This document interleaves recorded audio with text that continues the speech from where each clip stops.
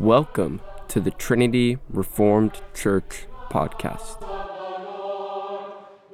This is George Grant's talk from the Stronghold Conference, put on by Trinity Reformed Church. His talk is titled Extraordinary Ordinariness, and a video version can be found on Stronghold Conference's YouTube channel. If you want to make sure you don't miss out on any of these talks as they come out each month, go to strongholdconference.com and sign up for the free newsletter. If you do, you'll get the links sent straight to your inbox and be the first to know about Stronghold 2022.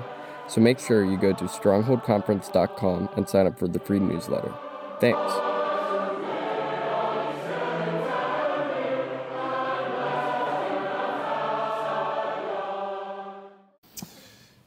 Well, good afternoon. I'm really impressed with all of you that actually stood in those lines. That's a manly thing to do, just to get some meat. Two passages of Scripture to begin this afternoon's first session. First, from Isaiah 43. Hear this. Believe this. Behold, I am doing a new thing. Now it springs forth. Do you not perceive it? I will make a way in the wilderness and rivers to spring up in the desert. From the New Testament, Matthew chapter 20.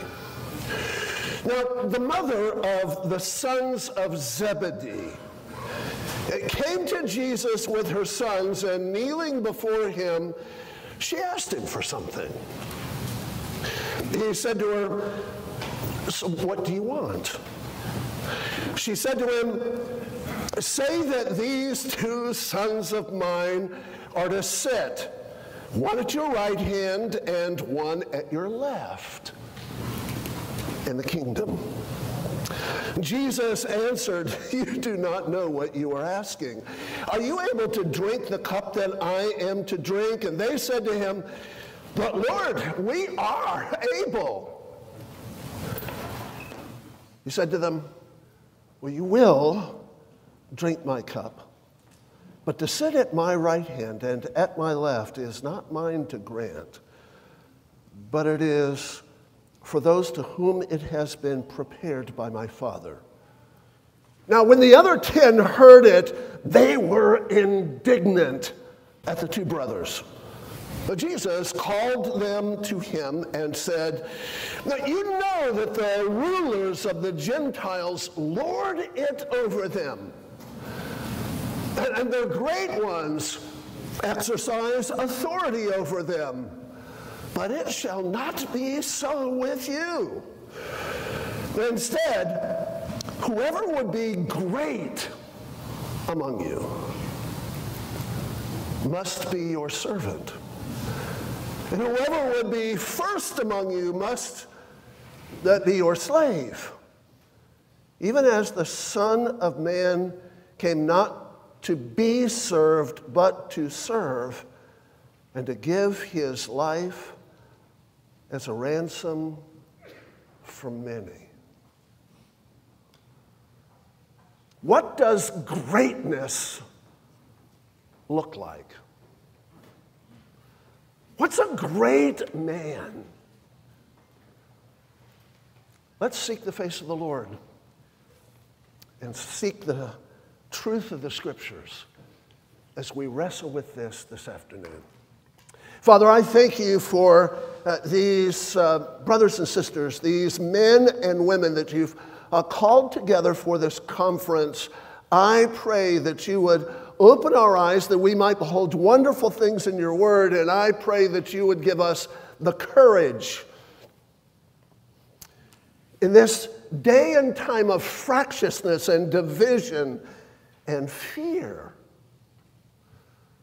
to not only do what you've called us to do, but to be what you've called us to be. For we pray this in Jesus' name. Amen. Some men's greatness may be seen by how largely they loom over the movements that they launched. These are the Nebuchadnezzars and the Napoleons, the Caesars and the Charlemagnes. They're like the setting sun that brightens the horizon but obscures everything but their own luminescence. But according to the scriptures, greater men are they whose movements loom large over them, even to the point of obscuring them from view. According to historian Ian Murray, when Thomas Chalmers was born in 1780, it was about the deadest time in the history of the Church of Scotland since the Reformation. But when he died in 1847, it was about the alivest. The difference was almost entirely attributable to the Spirit's work through him. Chalmers would become the undisputed leader of a vibrant evangelical resurgence. In the coming years, he would serve as a pastor, a professor, and a publisher. He would establish schools and missions and organizations, Bible societies. He would write books on a myriad of subjects, from economics and social policy to systematic theology and strategic missions extension. Now, at one point, he had the best-selling book in the world, outselling Sir Walter Scott and Jane Austen combined. He would lead an unprecedented church planting movement, and he would mentor an entire generation of theologians, pastors, educators, missionaries, writers, thinkers, scientists, politicians, and reformers. William Wilberforce said, "The world has never seen the likes of a man like this since the apostolic age, and I dare say will not ever again." James Cawthron said, he was that rare order of men whose students are their sons, who draw to themselves by some magnetic power young men who flock to them from afar, from the very ends of the earth, and their lives are forever changed for it. William Taylor observed, to the end of his days, he had around him a circle of loving and devoted students, all of whom were fired with enthusiasm, which they caught from his lips. He was not so much an instructor as a quickener. Other professors laid the materials in the minds of the students, but he brought and struck the match which kindled those materials into a flame that burned with an energy kindred to his own. His disciples proved to be a veritable galaxy of brilliant Reformed Scots preachers, writers, and missionaries, which included Robert Murray McCheyne and William Chalmers Burns and John Milne and Alexander Moody Stewart and John Urquhart and Robert Nesbitt, Alexander Somerville, Rabbi John Duncan, David Urt, Alexander Duff, William Sinclair Mackay, and the Bonar brothers, John, James, Andrew, and Horatius, emphasizing, as he did, a pursuit of sanctification and a passion for evangelism at home and abroad on the mission field. These men came to be known variously as the evangelical prodigies, the St. Andrew's Seven, the School of the Saints, the Chalmers Bejants. They, together with Chalmers, helped to launch the modern missions movement, the modern Bible Society movement. They launched a church planting movement that was able to plant 500 churches build their buildings, and establish schools for every one of them in the span of 5 years.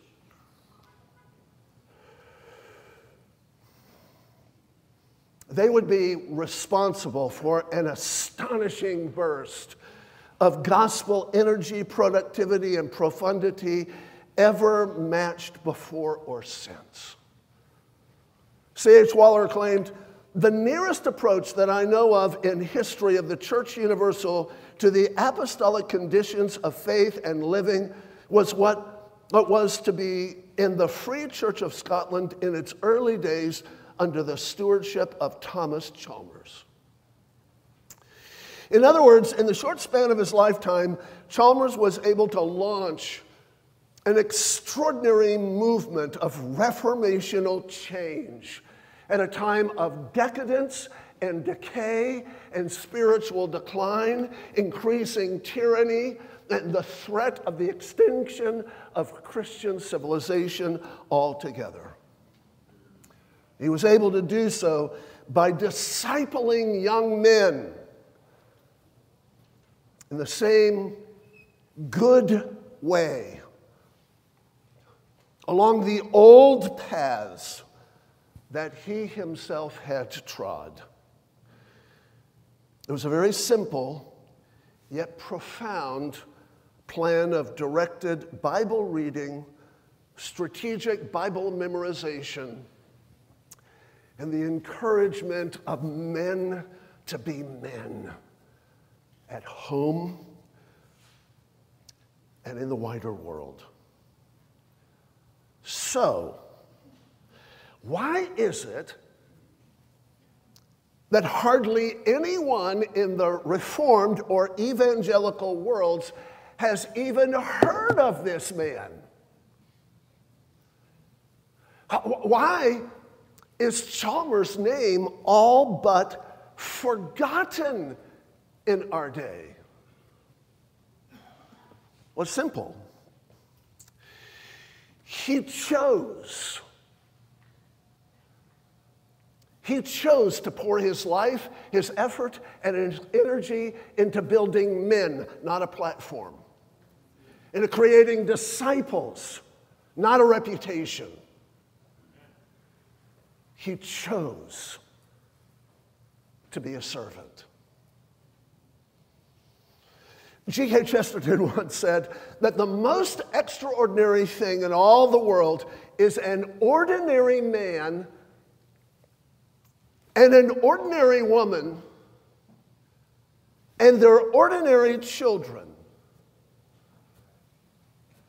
who mind their businesses and tend their gardens and live their lives in faithfulness. For indeed, the first shall be last, and the last shall be first. I believe that there is something extraordinary going on here, that now that we stand on the threshold of the 21st century, precisely because the most significant players on the world's stage today are so fiercely ordinary and mostly unknown.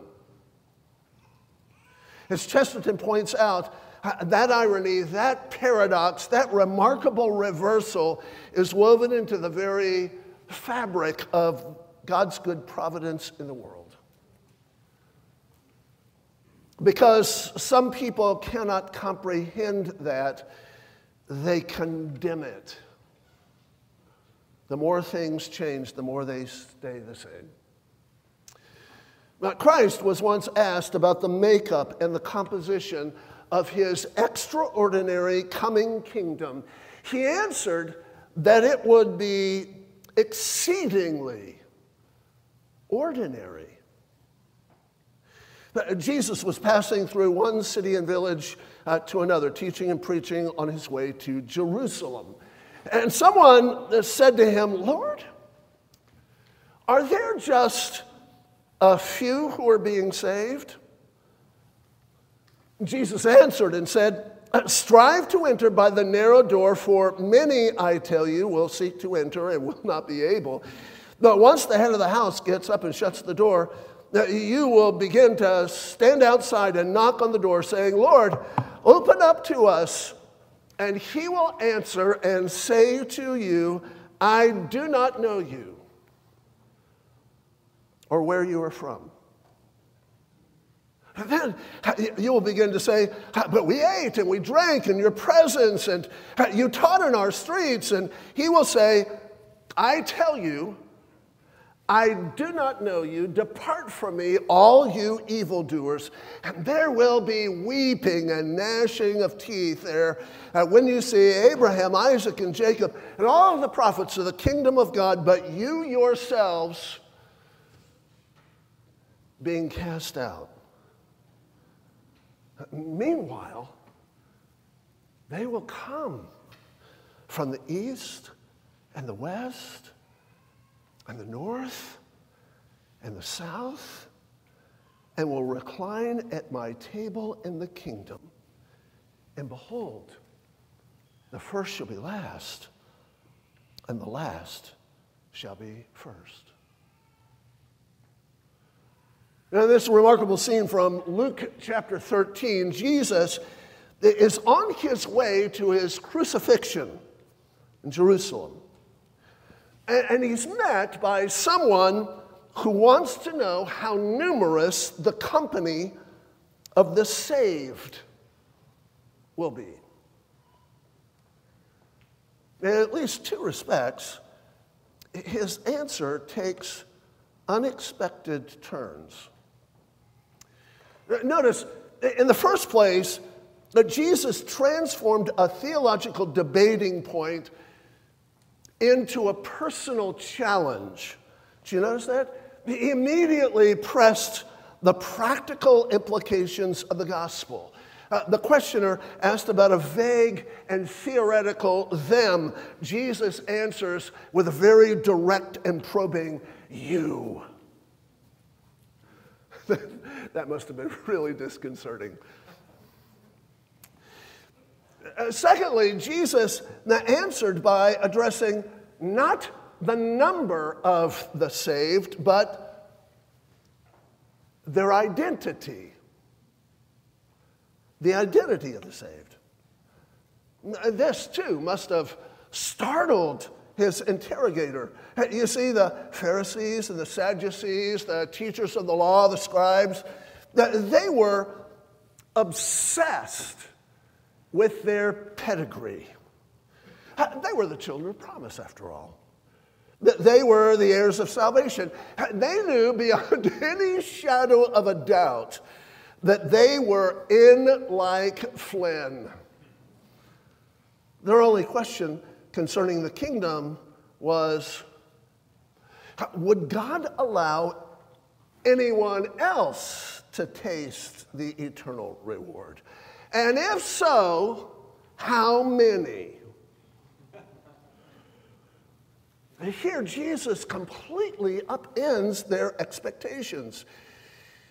He told them that their pedigree, their proximity, their privilege, their prominence would be of no assurance whatsoever of a place at the great banqueting table of the Lord. Instead, only those whom he knows and who know him can rest in confident security. And they may very well come from the very four ends of the earth.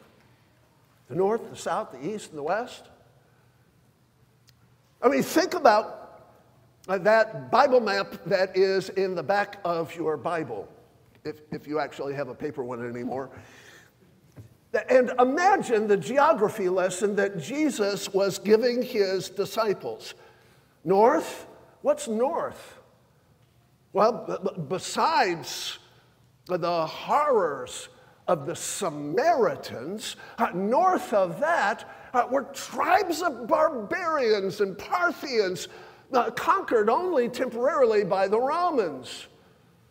To the east, it was worse. The barbarians of the east were marauding bands of brigands To the south were the Egyptians. To the west, across the Mediterranean, was the oppressive conquerors of imperial Rome. Jesus is saying to the scribes and the Pharisees, the teachers of the law, the Sadducees, guess what? The kingdom is not going to look like what you think it ought to look like. Of such is the kingdom. The truth is, the Bible is filled. It's filled to overflowing with those kinds of illustrations of the radical reversals of the expected, of worldly wisdom. That's why the Apostle Paul in 1 Corinthians chapter 1, 2, and 3 constantly exhorts us to take our eyes of what the world thinks is wise and good and true, because it's all upside down. In the ancient world, for instance, there was this universal law. It was the law of inheritance. It was the law of prominence. It was the law of proximity. It's what's called the law of primogeniture. According to the law of primogeniture, universal among all of the peoples of the ancient world, the firstborn son got everything. Full inheritance, the full legacy, the full blessing. It all went to the firstborn son. Have you ever noticed how in the Bible, the law of primogeniture, the wisdom of the world, the common sense of every people group in the ancient world is turned upside down? Have you ever noticed that? Cain was the firstborn son of Adam. He was the natural heir to all privilege and promise. But it was his younger brother, Abel, who found favor in God's eyes. And it was his still younger brother, Seth, who inherited the family blessing and bore the messianic lineage. Japheth was the firstborn son of Noah. He was the natural heir of all privilege and promise, but it was his younger brother, Shem, who inherited the family blessing and bore the messianic lineage. Ishmael was the firstborn son of Abraham, but it was his younger brother, Isaac, who inherited the blessing. Esau was the firstborn son of Isaac, but it was his younger brother, Jacob, who inherited the family blessing. Reuben was the firstborn son of Jacob, but it was his younger brother, Judah, who inherited the blessing. Eliab was the firstborn son of Jesse, but it was his younger brother, David, who inherited the family blessing. Absalom was the firstborn son of David. He was the natural heir to all privilege and promise, besides having great hair. But it was his younger brother, Solomon, who inherited the family blessing and bore the messianic lineage. Isn't it astonishing how often the Bible upends worldly wisdom? It's woven into the very fabric of it. It's almost as if God doesn't want us to miss it. Again and again, God demonstrates this basic principle of the kingdom. The weak in Abram's camp overwhelmed the strong in Chedorlaomer's camp. The few in Gideon's army defeated the many in the Midianite army. David faced down Goliath. Elijah stood against Ahab. Daniel shut the mouths of both lions and liars. Shepherds and fig pickers were transformed into prophets before kings. God shames the wise, and he upholds the foolish. He condemns the Pharisee, and he forgives the publican. He brings low the great, and he promotes the obscure. He makes his power manifest, not in our strengths and our gifts and in our abilities, but in our weaknesses, foibles, and failures. Isn't it astonishing to you that the high water mark of the Christian life is not sinless perfection, it is quick repentance. God makes something extraordinary out of the ordinary. The first shall be last, and the last shall be first. This runs across our nature. So much so that oftentimes, even our best movements, we want to stovepipe to great leaders. And so we hold up the prominent and the articulate. We think that the badge of honor is a gargantuan-sized church where nobody knows your name.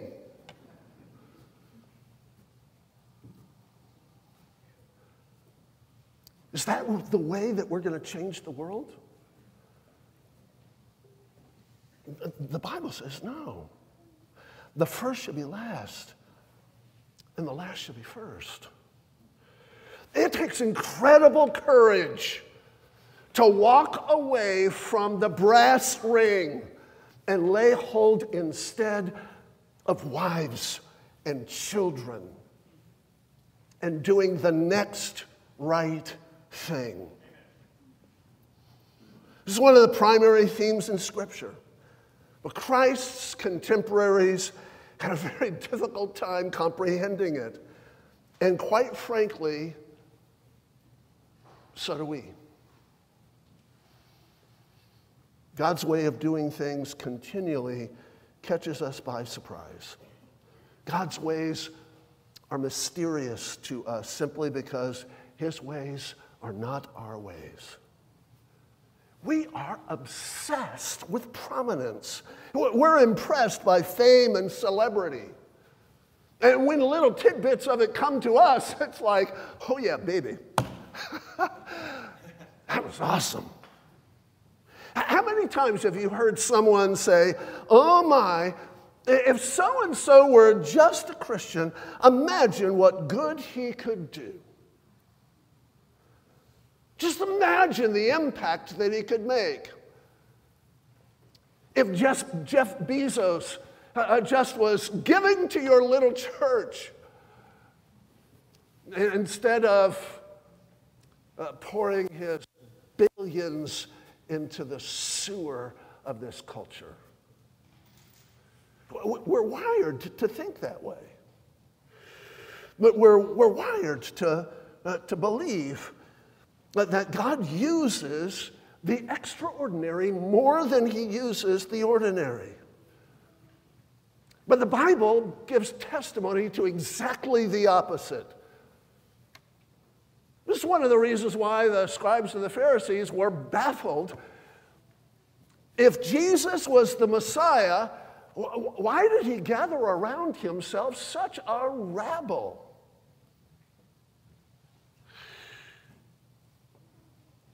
The fact is that God uses the ordinary to do the extraordinary.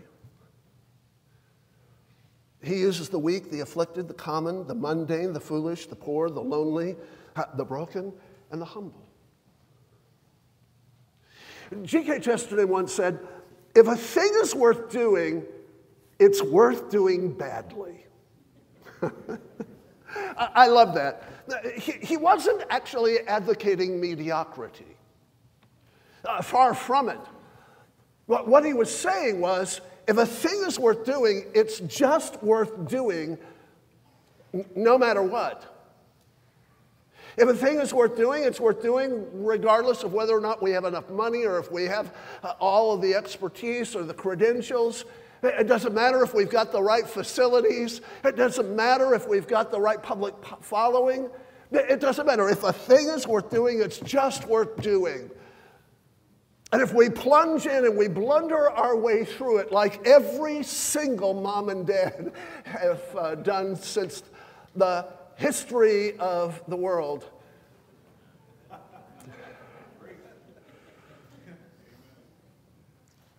so be it. Because that's the way the world is changed. The great 18th century historian Thomas Carlyle, wrote in his remarkable essay, Sartor Resartus, that fame is a bewildering, inextricable jungle of delusions, confusions, falsehoods, and absurdities, covering the whole field of life. Such misworships and misbeliefs is the furthest thing from greatness and success, and is, in fact, inimical to it. That's why People magazine is a kind of Greek tragedy. It's just one sad story after another of Absaloms with great hair and magnificent teeth and shattered homes. Hilaire Belloc, in his critique of Renaissance French poetry, Avril, you can see what kind of reading I do. He wrote, "Fame is a toy. Its judgment is this, that most of those having done great things of a good sort have not fame. And most of those that have fame have done but little things, and most of them evil. Old men know this well.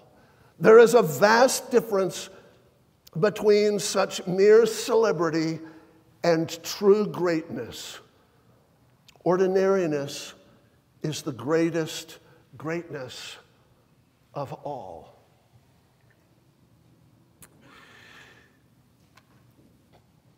I have had lots of opportunities to speak in incredible places all over the world, in stadiums, big churches, little churches. But you know where the most incredibly privileged place that I ever get to speak is? It's in this worn-out old leather chair in the corner of my sunroom when my grandsons crawl up into my lap and say, "Tell me a story, Granddad."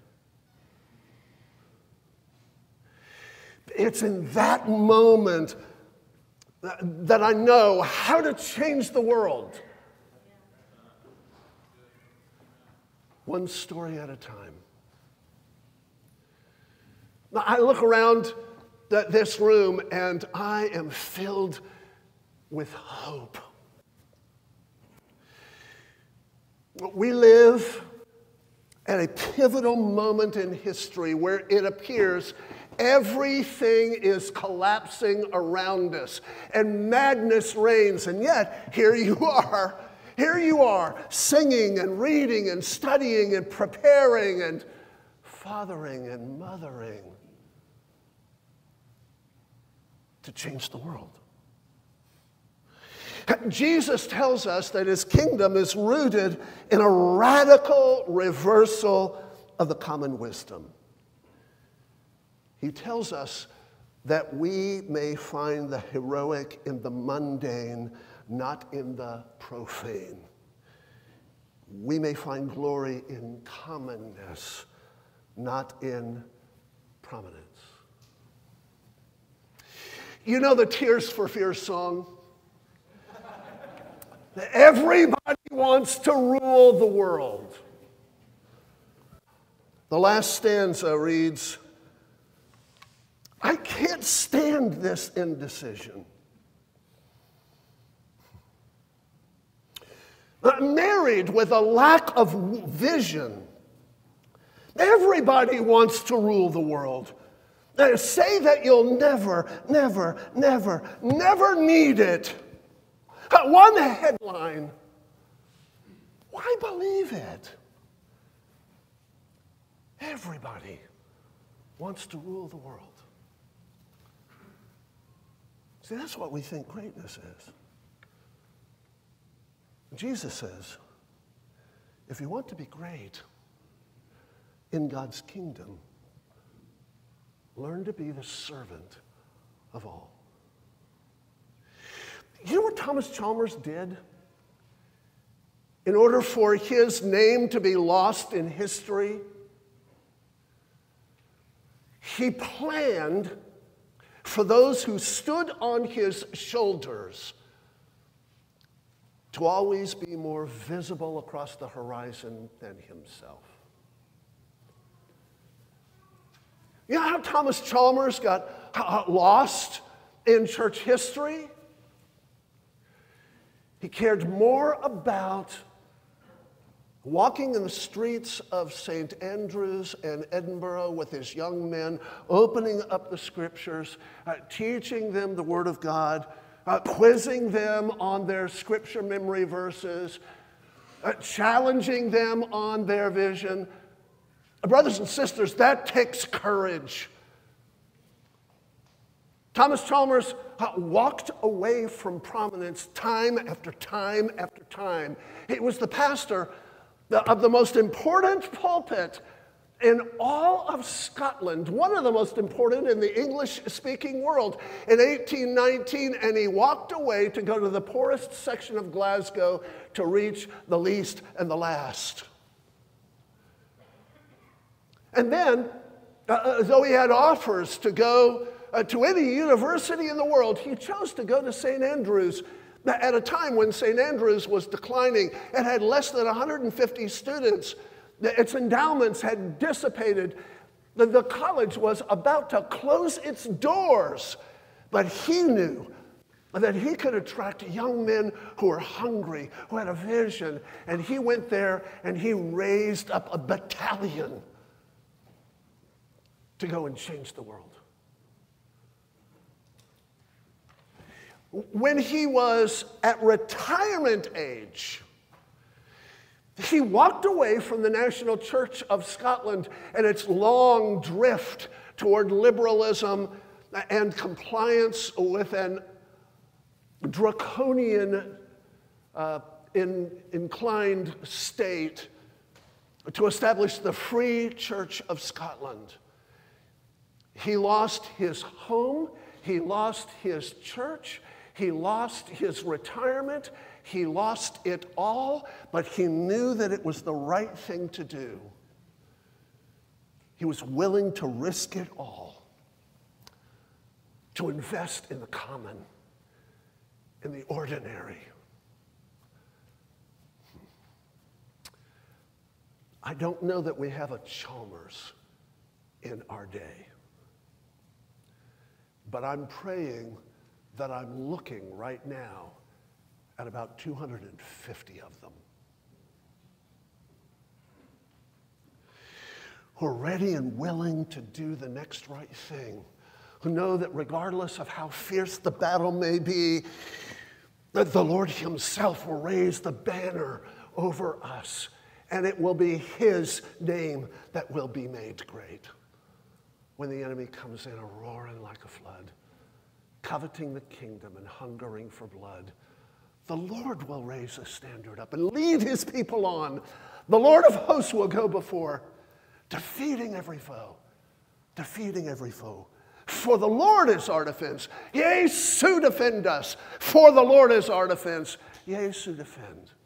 1,000 fall on our left hand, 10,000 to the right, and yet he will protect us from the arrow in the night, protect us from the terrors of the teeth of the devourer. Imbue us with your spirit, Lord. Encompass us with power. Encompass us with power. For the Lord is our defense. Yea, so defend us. For the Lord is our defense. Yea, so defend. God has called us to walk in common, ordinary callings. The first shall be last. The last shall be first. Of this we can be assured. And so, once again, hear this word from Isaiah the prophet. Behold, I am doing a new thing. Now it springs forth. Do you not perceive it? I will make a way in the wilderness and rivers to spring up in the desert. May it be so, Lord. May it be so. He's called us. He's called you for this moment. Can you believe it? Now go. Change the world. One story at a time. God bless you.